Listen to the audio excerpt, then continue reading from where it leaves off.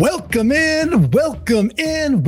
once again to the newest edition of 3 In, 3 Out, the most unique Seahawks recap show in the multiverse. I'm your host, Clinton Bonner. Come out and find me on Twitter at Clinton Bon. I am joined by the one, the only, the great Brandon Schultz, and find him out on Twitter at Seahawkers Pod. Brandon, we are here after a 27-23.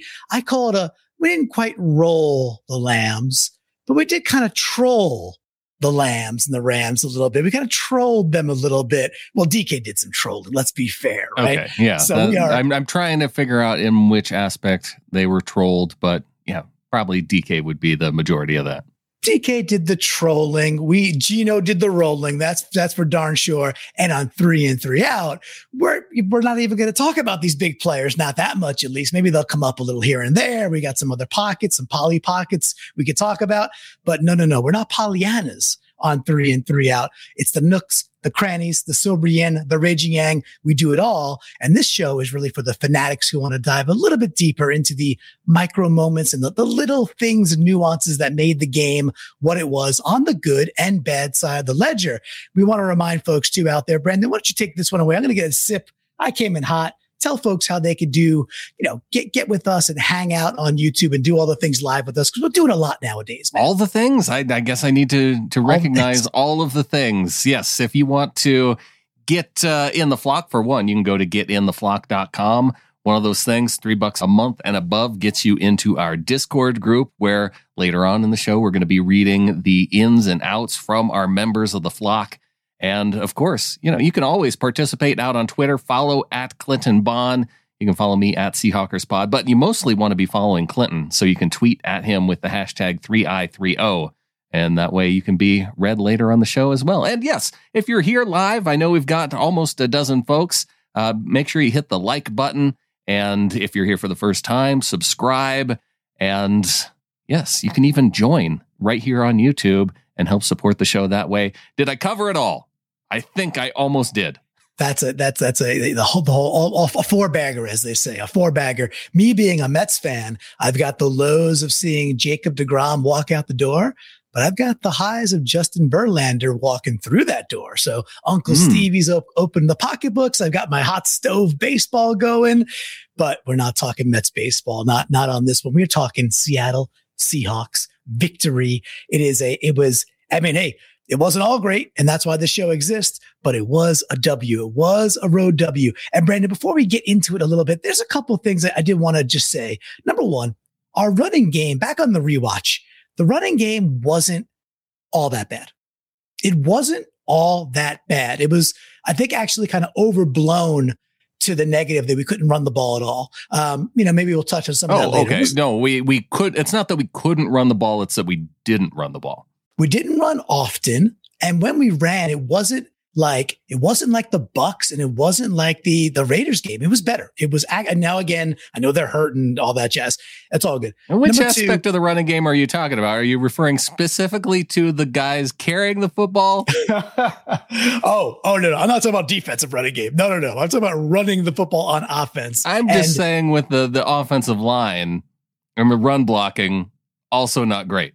It wasn't terrible. Like, when I left yesterday's game and the instant reaction, and in my brain, I was like, wow, we couldn't run the ball at all. Actually, it wasn't horrible. So I just want to kind of go back to the positive, that it wasn't as bad as I thought it was upon first blush. Nwosu, it wasn't terrible. It was just really bad. it was kind of stinky. Not stinky. Nwosu, darn good. Just not going to really, I'm not going to talk about him, but just stood out that much more to get his 8th and 9th sack. The last thing I want to say is that, despite the injuries, the NFL, especially in these specialized positions, it's full of talent. It is full of talent. You got dudes. Yeah, the Rams are hurt, and you got guys like, Tutu Atwell and Powell making plays, looking fast. Like, it's like, yeah, I know dudes are hurt, but still recognizing that the talent level and the guys behind them, it's still pretty legitimate. I didn't know Powell was Deebo Samuel reincarnate until this game. Right. So that was new to me. Yeah. All of a sudden he's a Deebo. Yeah, that's exactly right. So there's just talent in the NFL, which on the rewatch, I'm like, it's important to kind of recognize that we could get sullen in a win or a loss about we should have beat this team by that much. We should have beat this team by 15, by 17. It's a win. It's a freaking road win in a must-win situation. It's real hard to win in the NFL. Clinton. It's real hard to win in the NFL. Yeah, I've heard that once or twice, right? So there's a couple other things, Brandon, that I've heard once or twice. The one thing that's coming to mind, but not really sticking for me, is that we don't really believe in a lot of rules on 3 in, 3 out, but we do have one. We do have one big rule, but you know me, I have selective amnesia, and here I go again on my own. I've forgotten the one rule. So Brandon, take me home tonight. Please tell the listeners, what is our one rule on 3 in, 3 out? I knew you were going to forget this rule because, for one, it's been a long time. You got to go back before the bye week, before the Tampa game. Way too long. It's way too long to have to remember rules for this show because there's so few that just doesn't stick in your mind. But when we win, Clinton, we start with an in. That's the rule. We start with an in. We start with an in on 3 in, 3 out. So we're going to get through them all. So why don't we hit that beautiful little whammy and start this thing the proper way on a Victory Monday with an in? All right, we do get to start with an in, and I'm happy about that, Brandon. It's so much more fun. Not only is winning better than losing, because it is, and with that, starting with an in is a heck of a lot better than starting with the out on 3 in, 3 out.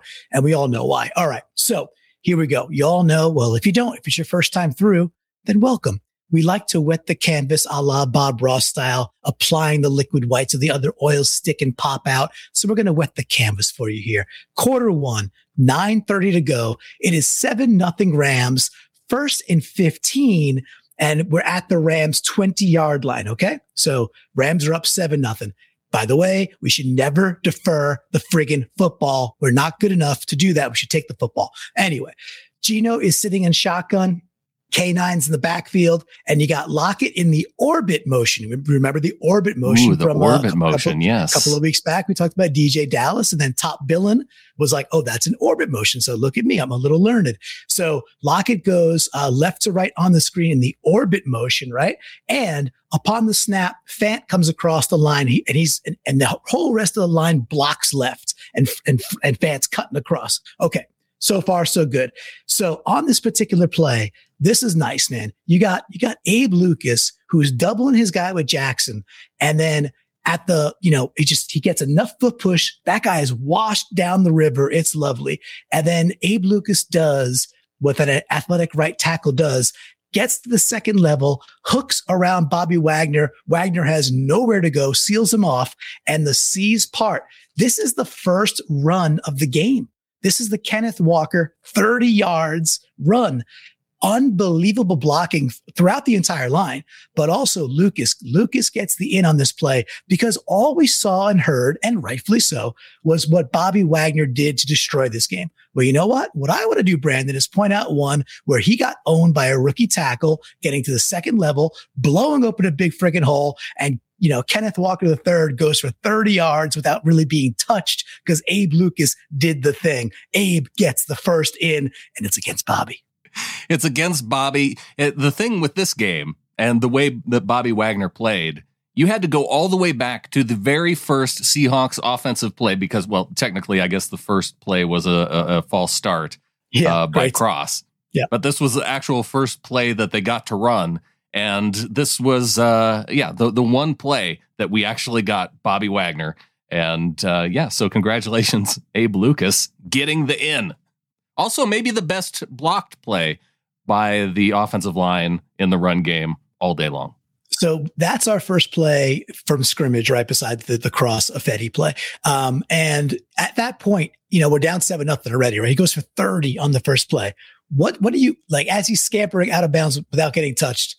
What are some of the immediate thoughts going through your head about what do you think is going to happen in the next 56 minutes? Oh, yeah. You're thinking that this is going to be a huge Ken Walker day. And I felt like we were robbed of that a little bit with the injury, and hopefully he's going to be better soon. Yeah, hopefully. I'm with you. I'm sitting there going, oh my gosh, he's going off. This is the 153 touchdown game. It's happening.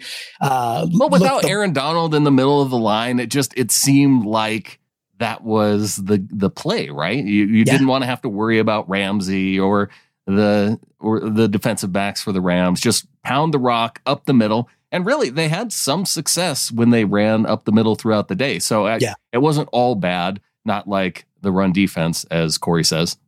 Yeah, well, Corey's correct. He says on screen here on YouTube, the running game wasn't as bad as the run defense. And boy, oh boy, Corey's got it right. I do want to point out a small double dip before we get to our first out here on the same drive on 3rd and 7, now at the 36-yard line. DJ Dallas makes a beautiful chip coming across on Leonard Floyd. And I point out that play because that's when Lockett sneaks out and Geno puts a ball over Bobby Wagner's head, who didn't get deep enough. He didn't get deep enough. We got him twice. We got Bobby twice. In the opening drive. Bobby got twice. And I'm not, hey, listen, Bobby, he had a good game. Tip the cap. Like we talked about. I mean, that's why it's fun to have to point out some of these plays, because he did have such a big day, really, that, you got to go back to the first drive and point out to where, maybe we got him a little bit. We did get him a little bit. We got him 2 times, but Lucas gets the first in. Okay, that's the first in, Brandon. We got some other things to get to that weren't so hot, but that's what 3 and 3 outs all about. So let's get on over to out number 1, please. I do like, though, how coming out of this game, I felt like there were so many good vibes between the team and Bobby, and we even saw some of the social media stuff coming out of this that I like to see that. It wasn't, there was no hate. There was lots of love. You gotta love like the, call it what you will, kind of the cockfight between DK and Bobby when they go to shake hands and they really, really push each other really hard. And then it's like, are they about to? And then it's like, no. Then the love comes out, but they're just kind of hitting each other like, I'm the alpha. He goes, I don't know, I'm kind of the alpha. So they both strutted their stuff a little bit, if you will, pushing each other, but in a way that bros will push each other, especially when we're talking about alpha bros like this, who are elite level athletes. But it was cool. It was cool to see. I heard Bobby was in the locker room, and it just good vibes. And obviously the relationship with Coach Carroll and Bobby is legitimate and carries over. We talk about it actually quite a bit. Culture matters. Pete Carroll for Coach of the Year because he's a culture dude, and we're 7-5. Okay. We're not 7-5 because of some of this run defense. We've heard about it already in this, and we ain't wrong. It's glaring, and it has to be called out. One of these in particular, really, really, I don't know what's happening on some of these plays. And not being an X's and O's guy per se, but being able to go back and watch me like, well, why wasn't that guy remotely there? Like, it seems like he should have been there, and he ain't. This is one of those examples. So it's Q1, about 1:33 to go in the game. It's 10-7 Rams at this point, Brandon, and the Rams have the ball on their own 15-yard line. It's a 2nd and 9 play. Okay. I think it's Atwell. It might be Atwell. It might be, it may have been who did you mention earlier? Might have been Powell, but one of the smaller receivers is going motion right to left, and Wolford's under center. Cool.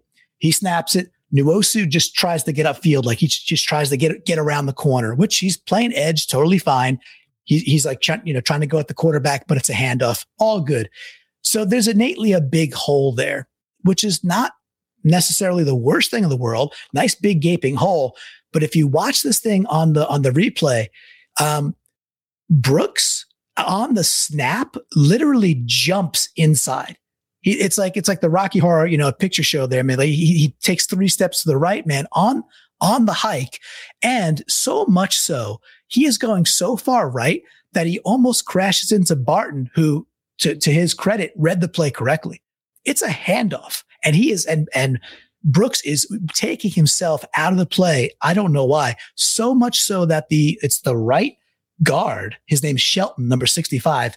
Doesn't even have to move to block Brooks. He literally goes upfield like half a yard, gigantic hole, Brandon. And in this case, I think it was Akers, scoots through. It's a huge play. And it was just like, it was emblematic of just run defense woes and going like, what is he seeing on that particular play? So give it to Brooks. Brooks had some nice plays later, Brandon, but that was, to me, was like, ooh, that's a bad moment, man. And we had a lot of those again with the run game. And this one was just a really good example of it, unfortunately.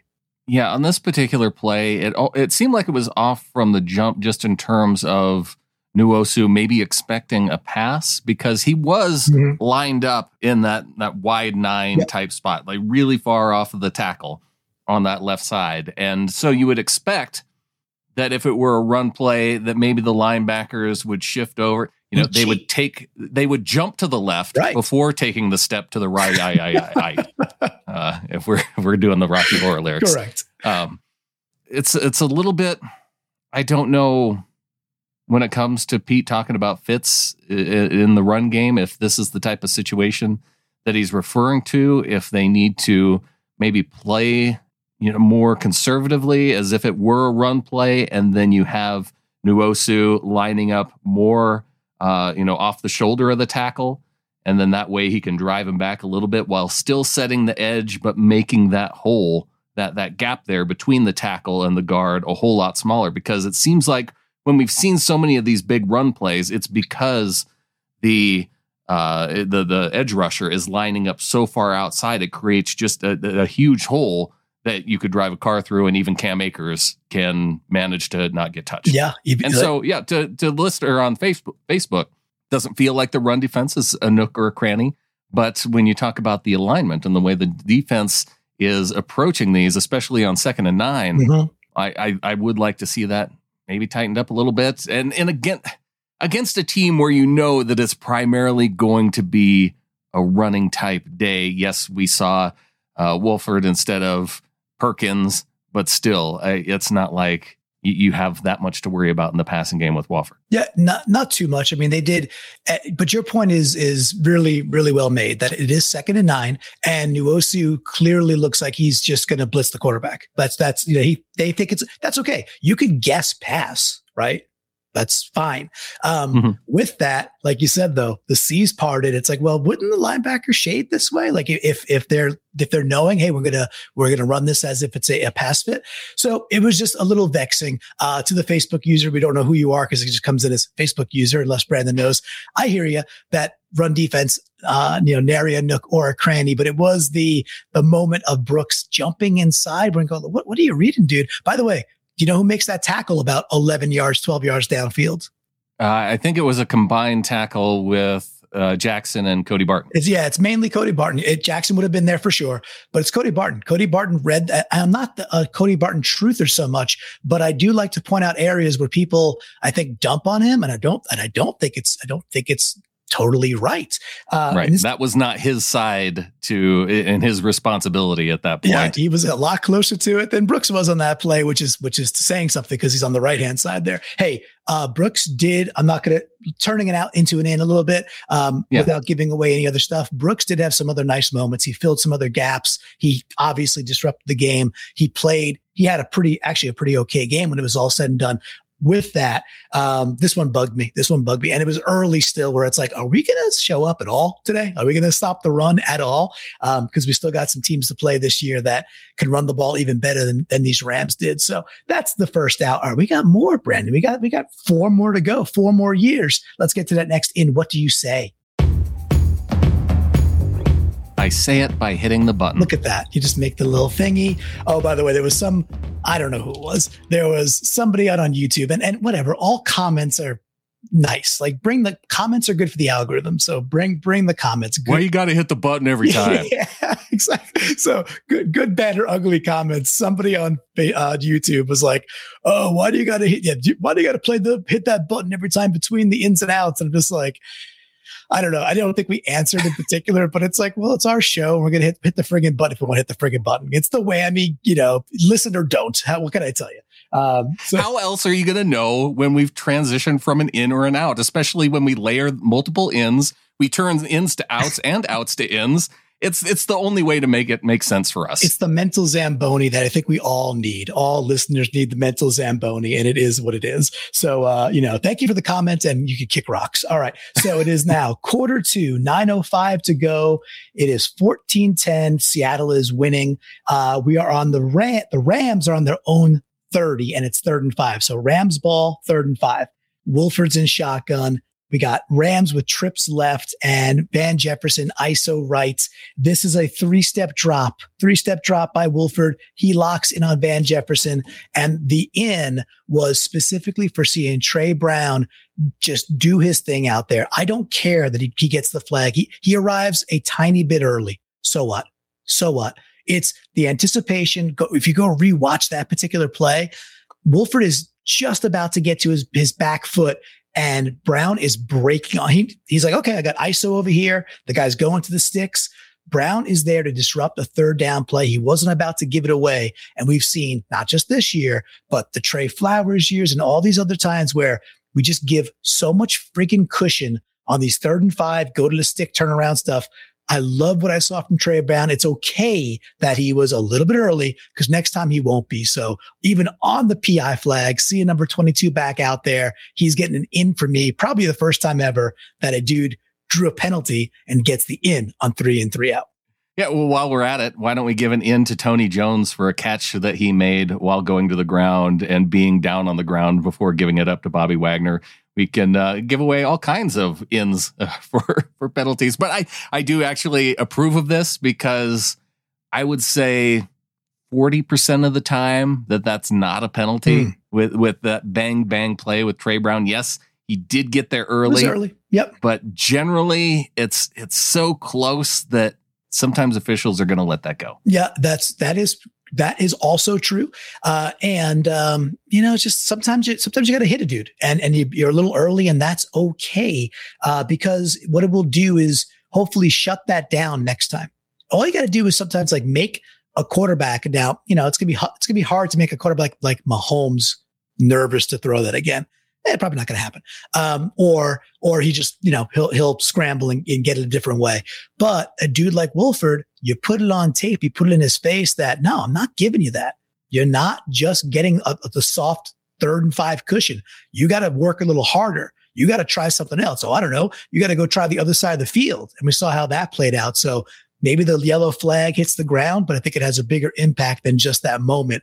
So I am hopeful that Facebook user approves that this is a nook and a cranny to make up for my ways. Well, that's one of our members of the Ring of Honor if they're coming in as a Facebook user. So they know you well, you know them well. I probably love them. And yes. it's all in good fun.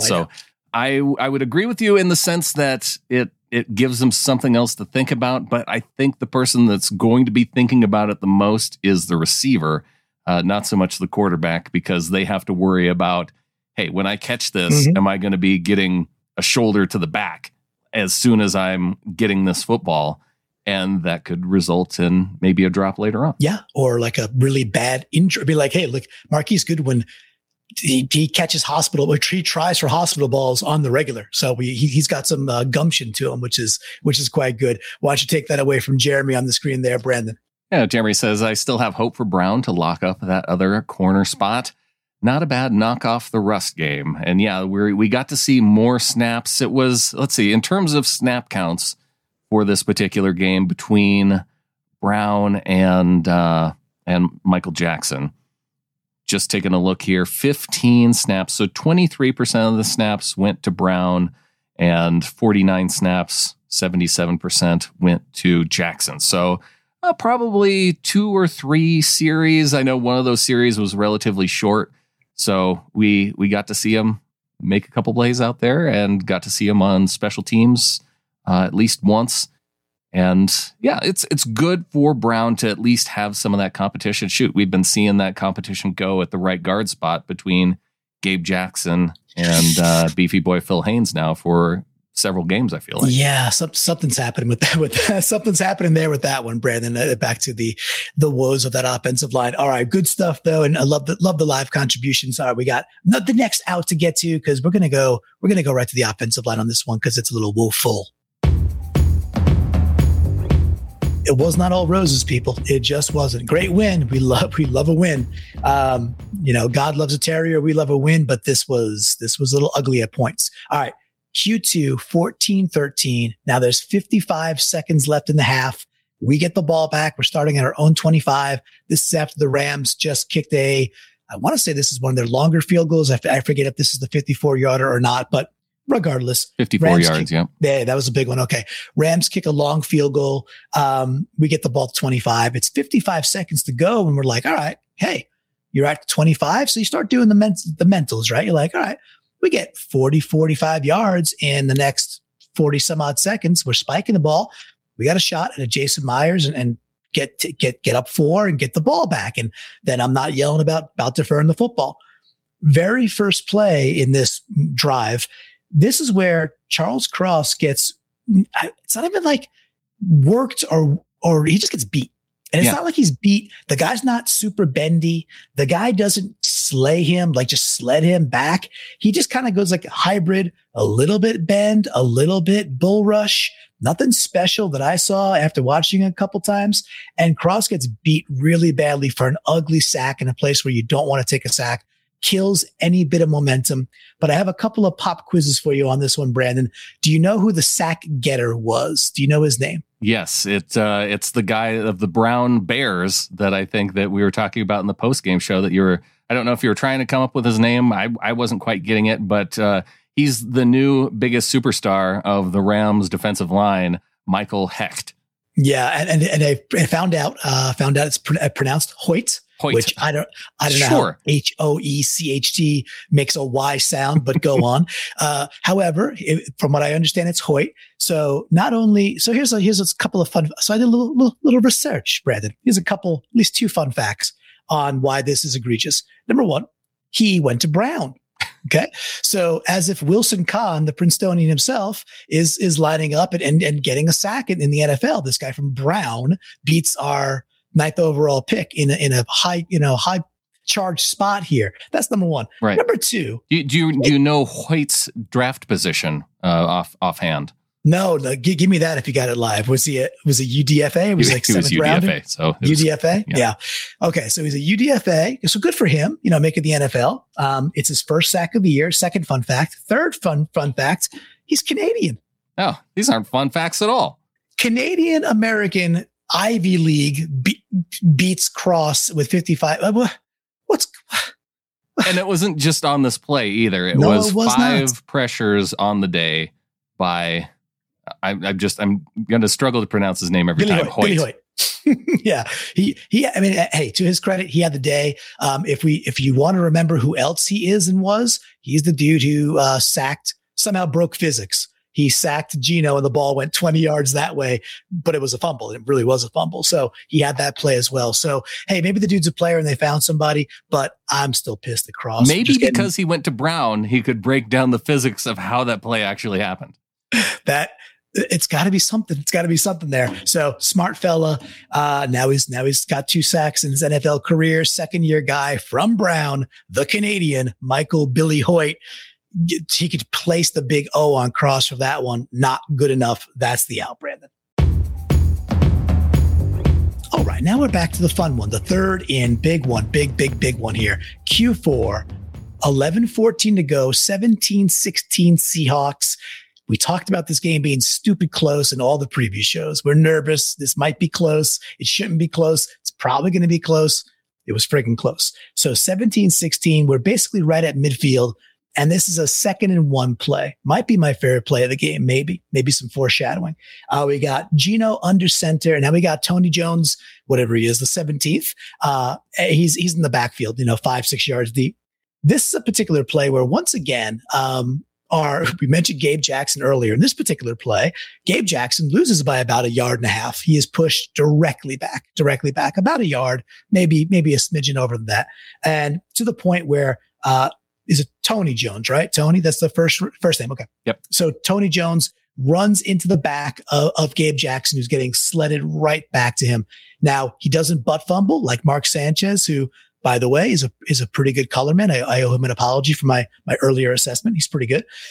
Jones bounces it out to the left and then has to sneak back Blythe, who's essentially trying to tackle him also because he's also in the backfield, and he still guts it out and gets a huge first down, gets a 2-yard gain out of something that probably should have been a TFL for at least 1 yard, if not 2 or 3 yards. So first down on that particular drive versus 3rd and 3, 3rd and 4, where you have a momentum stopper. I gotta love character players like this, and Tony Jones coming out of literally nowhere and playing well enough to help us win this ball game with a big one here. He's getting a big in for me, Brandon. I like the in to Tony Jones in this moment because, you're exactly right. If he gets tackled for a loss, as he well could have, it would have been 3rd and 3 at that point, and then you're counting on Charles Cross to block Lawrence Taylor Part 2 and Michael Hoyt, and you just never know what's going to happen in those types of situations. So, for Jones to get the first down in that moment, it continues the drive. Now they get down to the 11. They aren't able to get into the end zone on this drive, but it does help them get up 20-16 on a Jason Myers field goal. So yes, they drive down. They have a couple shots at getting into the end zone. I think that actually, going back to Barry, aka Van T, who came in with a $4.99 super chat, I think it was on this drive where he lists one of his outs, and not to turn Tony's into an out, but okay. Barry has a couple outs here saying Uncle Will having a chance to truck Ramsey, but then deciding to go to the air. Out, not a created rush scheme for the 3rd week in a row, and out 13 misdirected. I don't know if the 13 is like a 13 personnel. That's what I'm thinking. But I did want to point out, because I had a problem with that too. Will Dissly, instead of just lowering his shoulder into Now, Ramsey was going low, but still, I think I would have liked to see.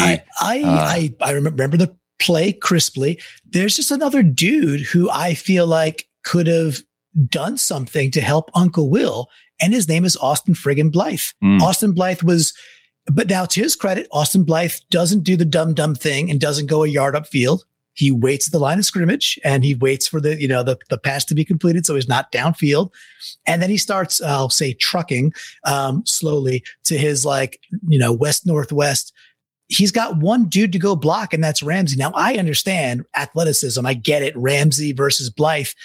With all that, dude, just get in front of him. Like, make something happen where Ramsey has to at least get around you.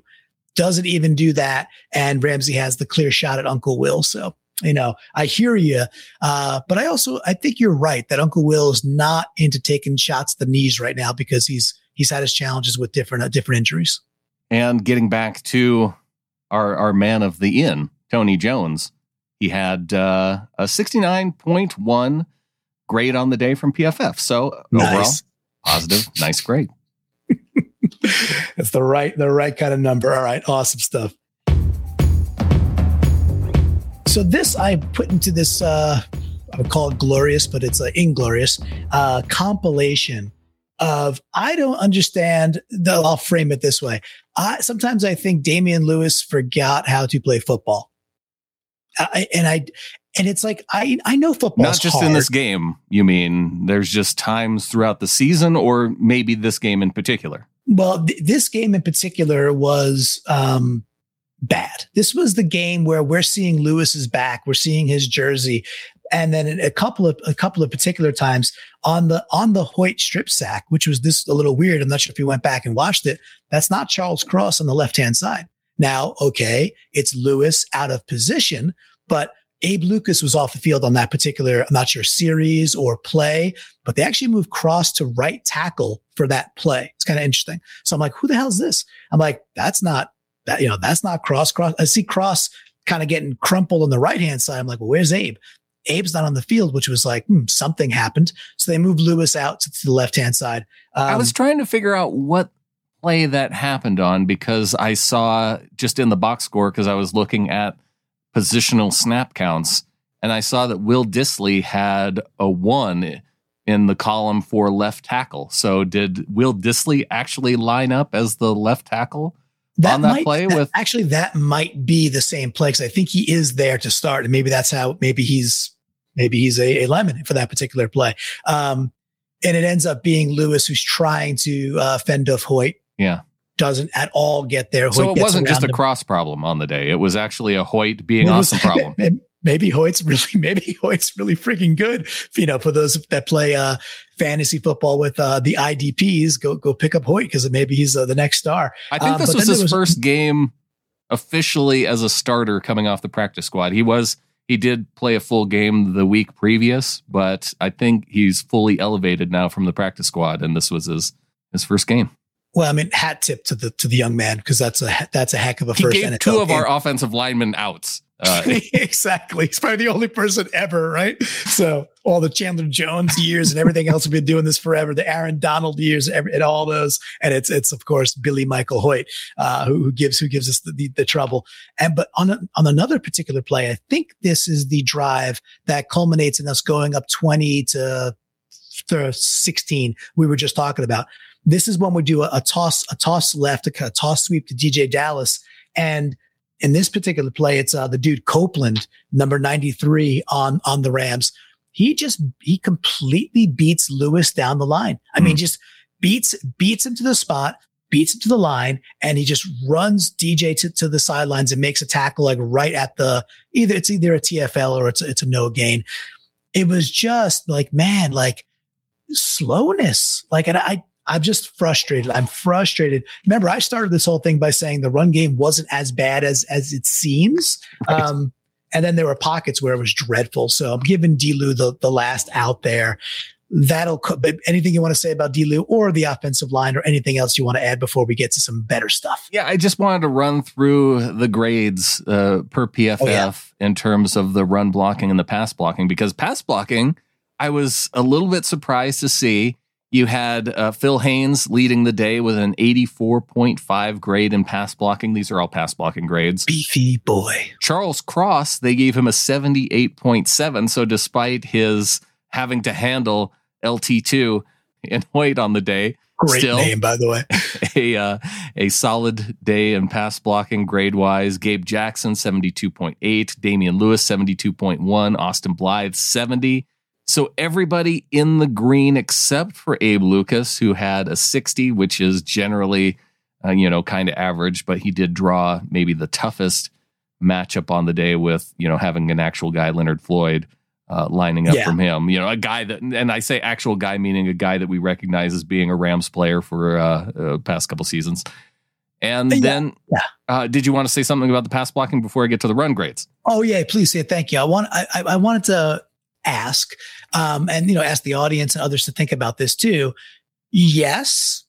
And how much of that is Geno doing really, really smart things in the pocket? Right. Like he threw off a back foot a lot with accuracy. He did the little Brady step up thing. Took hits with guys like right in his mug. Oh, absolutely. A flag football, like his jock straps coming off and he's still making a throw. Like, so I hear all those grades and I really have to at least give some of the sidecar credit to Geno being quite friggin' wily in the pocket in this game and escaping things that lesser quarterbacks would just be, running into sacks essentially. So I just want to, I think the linemen, in this particular case, Geno a steak dinner, not the other way around. Yeah. Now bear with me as I try and pick out the run blocking grades, because in terms of the positive and negatives, I see these are some of the people that have better run blocking grades than guys who are actually blocking as part of the Seahawks offensive line.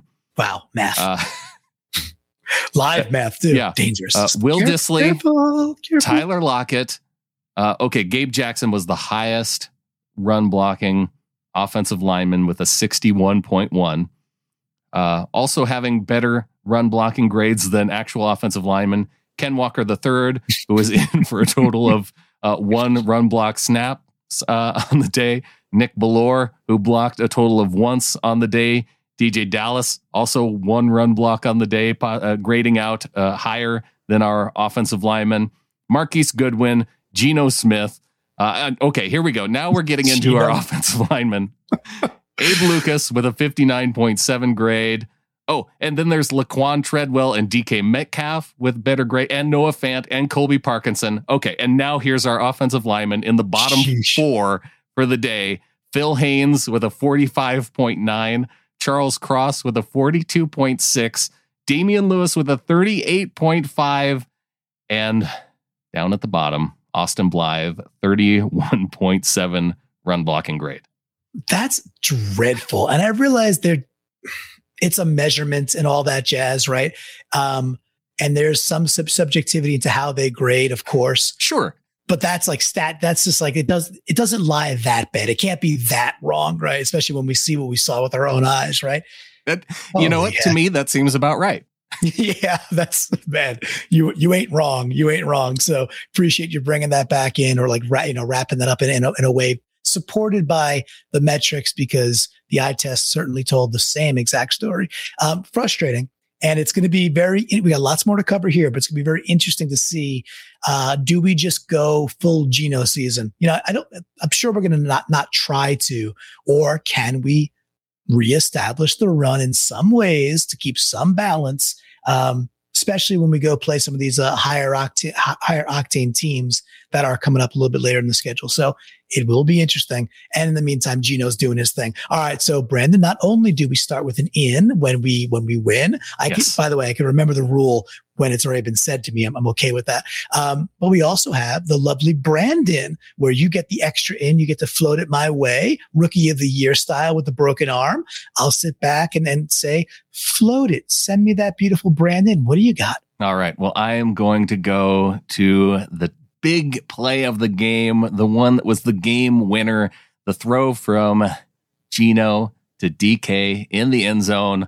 But because this is 3 in, 3 out, I know where you're going. I love Look at the nooks and crannies of this play. And you know where we're going, because it was Phil coming in with the assist and recognizing our tight end. Yes, the wonderful blocking Colby Parkinson on this play, as I think he was lined up across from Leonard Floyd on this particular play, and coming in with just a glorious hold in a way that generally isn't called because he held so well. But it allowed Geno the time to get that pass to DK in the back of the end zone. So I'm giving the brand in to Colby Parkinson for his blocking, holding, mostly blocking on that play on Leonard Floyd. Just whatever it was, effective, right? Effective technique. Parkinson has these kind of contributions when we do the 13 personnel. He had his one reception for 12 yards and a big first down. He had some other good blocks. And in this particular moment, he stepped up huge. He did something legalish, and it was great because it gave Geno that little bit of time to kind of scooch right. And that was nice by Geno. You watch the all 22 of the replay, and he's just waiting for DK just to kind of get into a little bit of a zone. And Geno steps up and on the run fires that thing. I think it was set up that way too, because when you rewatch that play, you see the right side of that line all crash down to seal off that lane for Geno, to whether or not you had Tyler on the right side that could have been an option to throw to short of the goal line. You had someone else going to the corner, and then you had DK dragging across. And so if that play breaks down enough, then it maybe gives Geno a lane to run. Yep. Along with all those other options. So it was all up to Colby then to just isolate on Floyd to be able to make sure that Floyd didn't get to him. Yeah, I think that's a great point, because I thought the same thing. They certainly do crash that way, and just they are clearly trying to create space there. And because in the red zone, we are still. I'd still like us to be a little bit more creative. And of course, we were pretty good in the red zone. We had some ups and downs, but we were okay. But space gets a lot tighter there. So to be able to open up that much space and give a clear throwing lane, or the option to run if really nobody's open, then he could take off. Now, Geno's got some big stones on him. Geno likes to try and fit balls into the end zone. We saw one to the back left-hand side that was almost picked. The Noah Fant touchdown where he floats it over the top was like he trusts himself to make the touchy throw to fit it in windows. The bottom line is it's not always going to come up roses. However, he's got the stones to make the throw, and that probably matters more, because without it, a lesser quarterback eats that ball, doesn't try to fit it into DK where it had to be on his hands and still had to make a great catch. So, we got through this whole friggin' thing. We didn't talk, it's 3 in, 3 out. We didn't talk Tyler. We didn't really talk DK till just now, but we talked Colby Parkinson. So Brandon, I'm going to say to you, the MVC, the most valuable cranny, mine are fine, but the brand in is what 3 and 3 out's all about. The MVC, the very real trophy, is going to Colby Parkinson, and the brand in. Now we just got to decide when we put the placard, the little announcement on the physical 3D printed brand MVC. Do we asterisk it or let them know it's even more special because it was a brand in MVC? I kind of feel like they should know. Yeah. And we can also put with the assist from Phil the Protector right on the placard there, just so they know that not only did it come from Phil, it went through me and then through you. So it's like maybe we put like a little hat at the top, because it's like the hat trick trifecta of producers here. I like everything you're saying. I was going to like another hockey type thing with the hat. I was thinking Stanley Cup tiers, because there's a lot to this. So we put a couple of tiers on there, and then we engrave around the whole story of how make this a really special one for Colby, because, he's not going to get a lot of accolades, but I feel like this MVC should really, really, really kind of outshine the other ones that are already at the VMAX. So we'll make sure Colby, we know you're listening. We already have the VMAX address. Watch out for your MVC because it's coming at you. All right, Brandon. So that was a lot of fun. But yet we're going to have some more fun because we got one more section to get to. Tell the good folks, what are we doing next? Yes, we are getting to our submissions from the flock. And as I mentioned before, this is everyone coming in from the Discord via Twitter. It is time now to mention your contributions. So thanks for everyone who submitted this week. Yes, absolutely. And I will say, for one last plea, I'm going to give, is it deference? Is that right? Sometimes I think of words and it's not so in the Seahawkers Pod Ring of Honor, I had to make a decision to either play Darius, the Ring of Honor fantasy league. We got 2 divisions with relegation. It's a lot of fun. Ross Bell's the commissioner, and Bloomy helps him run it. Another reason to get in the flock is you get opportunities to go play fantasy football with us. And the other day I was like, I'm oscillating between, Sky Moore and Darius Slayton. By the way, I chose stupidly. Slayton played well. Sky Moore barely did anything. And Bloomy goes, "You're vacillating. You're not a fan." So you're not oscillating. And I wrote back, "I am physically oscillating. You don't tell me." So, but I would love for folks to use the Discord more and more and more and more. So join up, become a member, because it's the easiest way to channel it all. Plus it's part of our game day experience, which is really awesome. Do you want to take Barry's before we get into the sheet? Absolutely. Hey, you can put your submissions in the Discord, or you can be like Barry, show up live, drop a $1.99 super chat, and we'll read it right off the get-go. And he's not giving the in to any members of the Seahawks team. No, he's giving the in to the Denver defense for giving up a game-losing drive to the Ravens. I love it. And at this point, we are, if the season ended today type thing, we are the 3rd overall pick because of strength of schedule at this point. That's lovely. Hey, we got more super chats. Might as well take them. Brandon, do your thing with Jeremy there, please. Jeremy Green coming in with a $4.99 super chat. In Tyler staying on his feet and fighting through contact for a touchdown. Also had a nice 3rd down pickup too. That wasn't part of Jeremy's in there. It's just an editorial comment on my part because it was also awesome. And an out to the front office for letting Bobby go to the stupid Rams. That hurts. He played well. Bobby did play well. As much as I want to point out everything, Bobby played well. And Amy Holmes saying to Jeremy, 100, meaning, you nailed it, Jeremy. So good work there. All true. All right. So now we are heading into the sheet itself, starting in the Discord. Like I said, Car. She's always doing a great job. We talked about Lockett. She says Lockett is always consistent in being badass. Yeah, Lockett, we talked about a little bit with Mr. Phil on Twitter the other day about Lockett. For me, is kind of creeping into my Mount Rushmore of Seahawks. I just have a lot of admiration for that guy. I own 1 current Seahawks jersey. Oh, that's not true. I have 3, but one of them is Tyler Lockett. he is my 1 current jersey as well. So yeah, nice. Tyler clearly, and we might have to fight off Car to figure out who the number 1 fan is among the 3 of us. But maybe we won't fight. We just recognize that it is Car. Yeah, it's like big love. It's a shared thing. Lloydzilla via the Discord and into second quarter long throw to DK into Will Dissly for the block. Managed to move his feet and turn his hips to block the rush and give Geno enough time for the big gain. Yeah, we had some nice tight end pass blocking snaps in this game. It was great. It was just lovely to see it back into the fold. So, and the great call out by Hugh there, Lloydzilla. All right, we got Frost, who just, if you know who Frost is, then you know who Frost is, and we know who Frost is. So we appreciate it.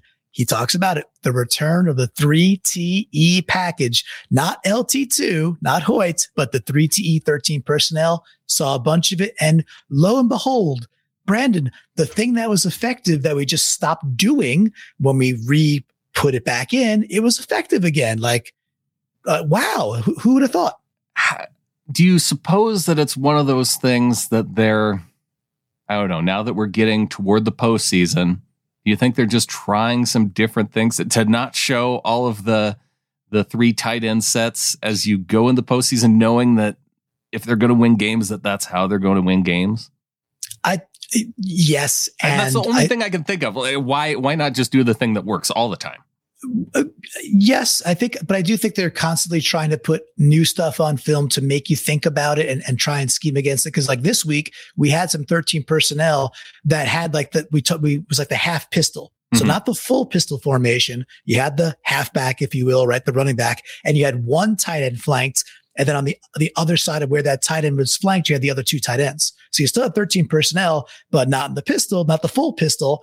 I'm not sure if that's called a half pistol, but that's what I'll call it. So I think they're just, yes to your question. They're trying to continuously evolve it. However, the things that worked, we brought them back and they continue to work and really are core to the offense humming. So don't be stupid. Keep doing with what works.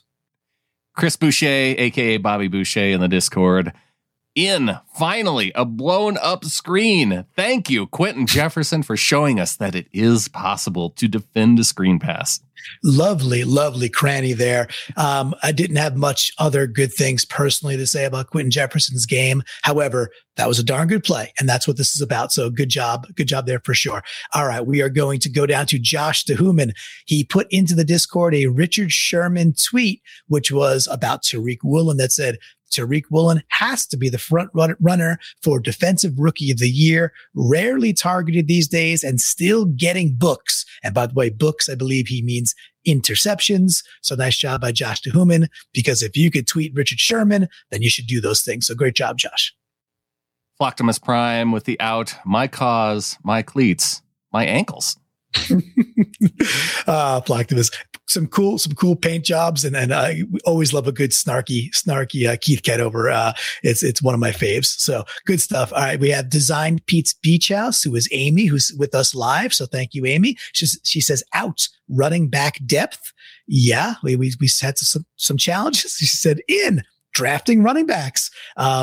Yeah, good thing we did. There was also a little bit of a rumor out there, Brandon, that if we make the playoffs, that Penny might be a bit available for a playoff run. That was interesting. That was very interesting. And yeah, the other interesting thing was with Ken Walker having a jammed ankle. Is that an official diagnosis medically?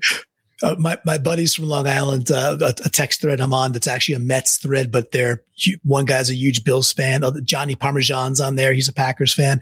And my buddy Lou sends like a tweet that's like, jammed ankle. He's like, what the hell's a jammed ankle? I was like, Lou, never, ever, ever believe a word of anything that comes out of Pete Carroll's mouth when he's sitting at a podium. Like it doesn't especially matter. With regard to injuries. Oh, yeah. Especially with her. He's got a knee. If he says legit, we all know, the dude's pretty much done for his career, but he's got a knee. It's a jammed ankle. What the heck's a jam? We'll find out. We'll find out what it is. Hopefully nothing too serious. Unsure if anything has come out. Probably not till tomorrow. Yeah. I don't think when we see the first official injury report, it will say ankle jammed, right? In the parentheses. Probably not. That'd be kind of cool if it did. That'd be. I'll eat my words literally. I'll print this thing and I'll eat them. Flocktimus Prime back in, giving the out to DK, losing the mental battle and contacting Ramsey long after the play. Hey Keith, I mean, maybe DK's playing chess here because he ended up getting Ramsey's number at the end. And he did. And it wasn't like Ramsey was fully burnt. Ramsey was right there. Geno makes a great throw. However, I just enjoyed that battle. And we talked about it on the reaction show. I love seeing DK trying to wave him over when he was in motion. And Ramsey's like, dude, I can't. I can't come travel with you, although I would like to. So, all right, okay. I think Jeremy's got it right. Jammed ankle could mean anything from a minor sprain to a torn Achilles. And not to laugh at a torn Achilles, right? But we have... it's somewhere in that range, though. It's narrowed down. Jeremy knows how to read. Yeah, it's a spectrum. Speaking of a spectrum with this particular Discord name, Ovary Smasher 69 says, out. Bobby Wagner's day as a whole. So someone was just pissed off and they happen to be an ovary smasher. Amy coming back in with the in to DJ Dallas, sucking it up and playing hurt. Yeah. I mean, that's a good call out. Just gutting it out and getting back on the field. Hey, because hearing from Pete in his on his Seattle Sports hit, it sounded like we were very close to seeing Nick Bellore play significant snaps at running back. So speaking of Flocktimus Prime, he had tweeted like something along the lines of like, let Bellore run the ball, you cowards. And Nick Bellore himself gave him a like, or, hearted his tweet. So get that hashtag trending and Nick Bellore will show you some love. Nick Bellore, maybe Nick Bellore should have Flocktimus on between two Bellores. That would be fun. Hey, there we go. I think Flocktimus would succeed on that show because he succeeds in what he does. All right, it's Derek Williamson out on Twitter at Derek W0. He says 3 and 3 out. Gotta hand it to J My 31. That's DJ Dallas, and his boots in. I guess he had some cool boots. I didn't see. Oh no, sorry. J My is Jason Myers. There we go. The 31 threw me off, but that's our kicker. Great call. He has been money. I will stop there to not jinx anything else, but he's been good, man. We got Papa Carlito at Soul Rock out on Twitter. Papa Carlito. Out to the SoFi Stadium turf. Wabi Bagner is still very good. Not enough glucosamine and chondroitin for her running backs. And the top 3 draft pick. Scoring in the last 2 minutes, MVP no game winning drive, in your face, Ramsey. And yes, thank you, Papa Carlito. Yes, Dr. Carlito, a medicine woman with all the good things you could shoot up into your joints to not feel any pain. Little Dr. Feel Good for our running backs. We're probably going to need it down the stretch. All right, I'm going to skip Ovary Smasher, but thank you. You're there. Boye's Bob's biceps in. He says in. Tariq M. Effin Woolen is effing flawless. Yeah, man. Just it wasn't just the interception, Brandon. Oh no. And even after the game in the press conference, he talked about how he was baiting the quarterback. I think on the interception specifically. Now, Pete Carroll made it sound like Tariq was out of position and trying to recover, and I just wonder on how many of those plays was Tariq maybe trying to bait the quarterback into throwing that direction and having, because it worked obviously on the one interception and it almost worked on a couple of his other pass breakups too. I mean, if Tariq's already playing at this kind of level to where he is baiting backup quarterbacks into some terrible throws, you can see why starting quarterbacks like Derek Carr just steer clear of that side of the field. I think the math is pretty simple there. When you run a 4.26, you are a masturbator. Oh, what now? Oh, no, go on. Let's go. Go to Frost. Okay. When we needed our stars to make plays, they came through. Final drive, Geno 6 of 9 with a huge touchdown. Lockett, huge catch on 3rd and 10. DK, 2 catches, touchdown. Huge drive when we had to have it. To Barton, sealing the game with an interception.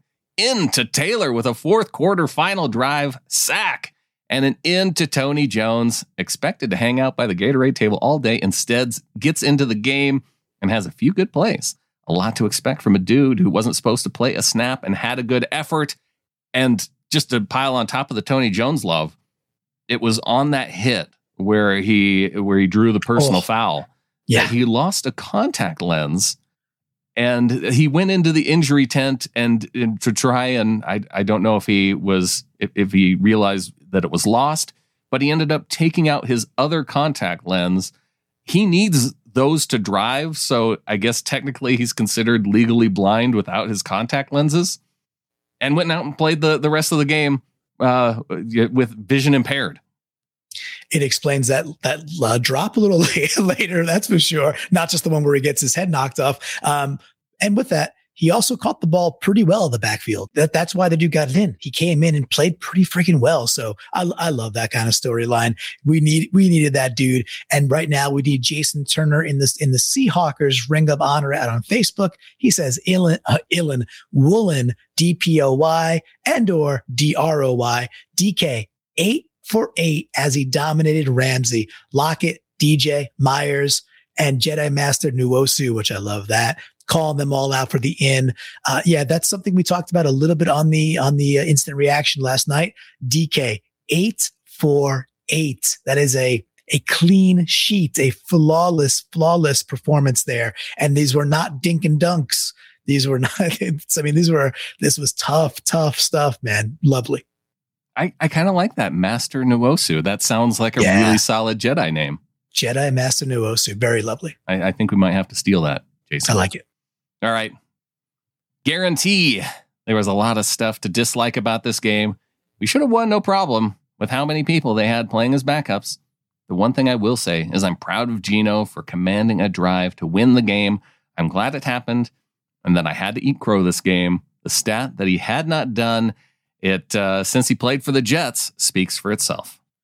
The one piece, and I love the fact, Guarantee is always out there. Garen's a great dude. He's always out there in the Discord. The one thing I will disagree with is the sense that he hadn't done it. Like the week before, he had a game-winning drive. We just couldn't hold the team from scoring after it. It's not, he couldn't also go play Iron Man football and go stop the Raiders from marching down, then stop them in overtime, right? So he had a late fourth quarter go-ahead score, but now we won the game with only like 30 something seconds to go on the clock. And I get the point. So, and really, if we're nitpicking how we phrase certain stats, he had a game-winning drive in the Giants game because they were tied at 13 with the Giants in the fourth quarter. They drove down, got the go-ahead touchdown, and they never looked back. So that actually goes into the stat book as a game-winning drive against the Giants. But fourth quarter comeback, that's the stat that we were looking for.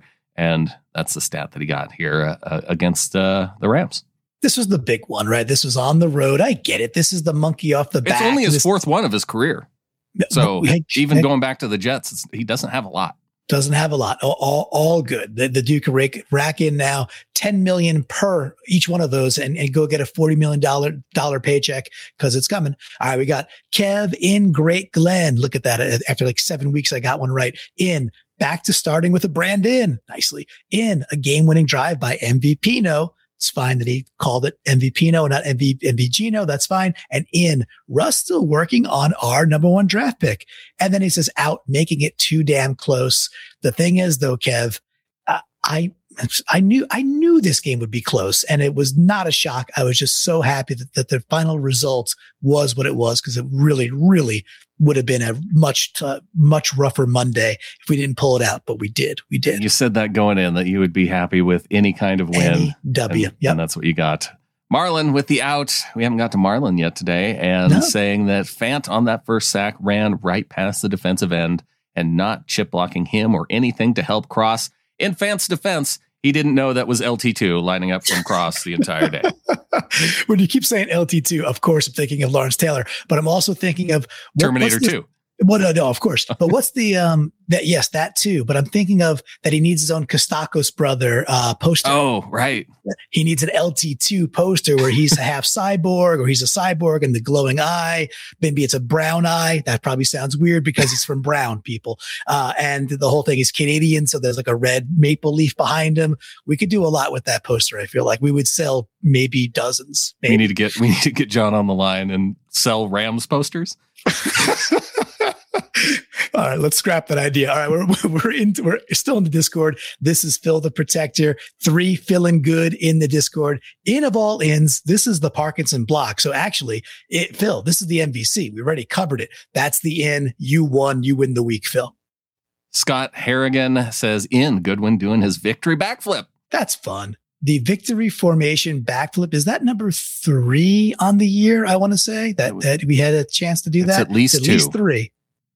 It's at least 2 that I know that we've seen. I think it was the Denver game to start it, obviously, yesterday. And I think there was one midseason where we had victory formation and Goodwin did his thing.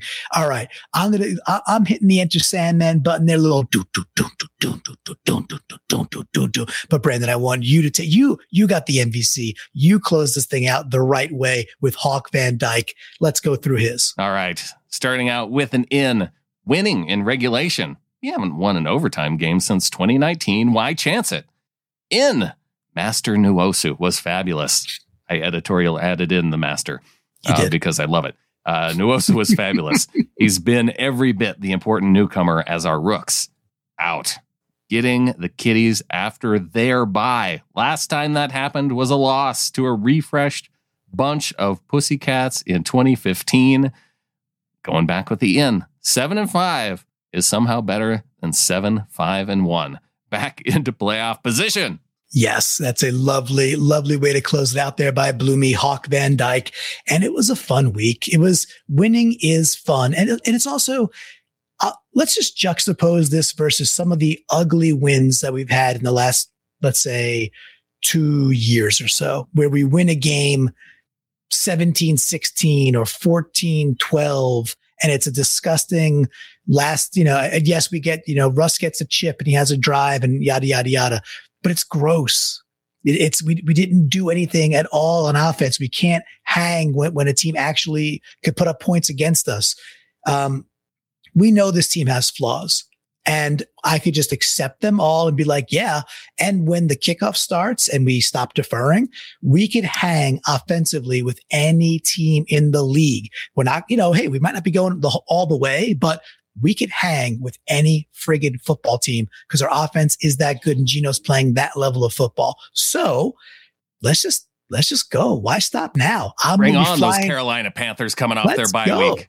Let's go with the Pussycats themselves, and they're okay. They got a little bye week. Let freaking Sam Darnold come in and try to win. And this to me, Brandon, it's another must win. It's a home game versus a team that's not that good. They're playing better, but they're not that good. It's an absolute must win. Gotta get to 8-5, and I will be out there. So obviously, Brandon, you're going too.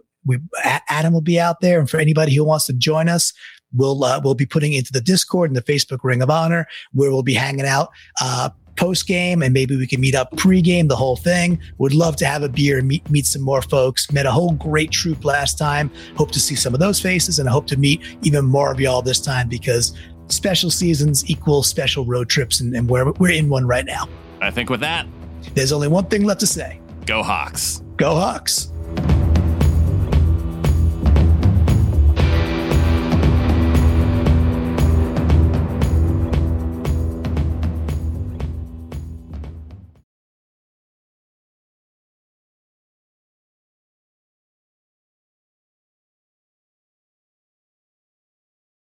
For the ones who get it done, the most important part is the one you need now. And the best partner is the one who can deliver. That's why millions of maintenance and repair pros trust Grainger, because we have professional-grade supplies for every industry, even hard-to-find products. And we have same-day pickup and next-day delivery on most orders. But most importantly, we have an unwavering commitment to help keep you up and running. Call, click Grainger.com, or just stop by. Grainger, for the ones who get it done.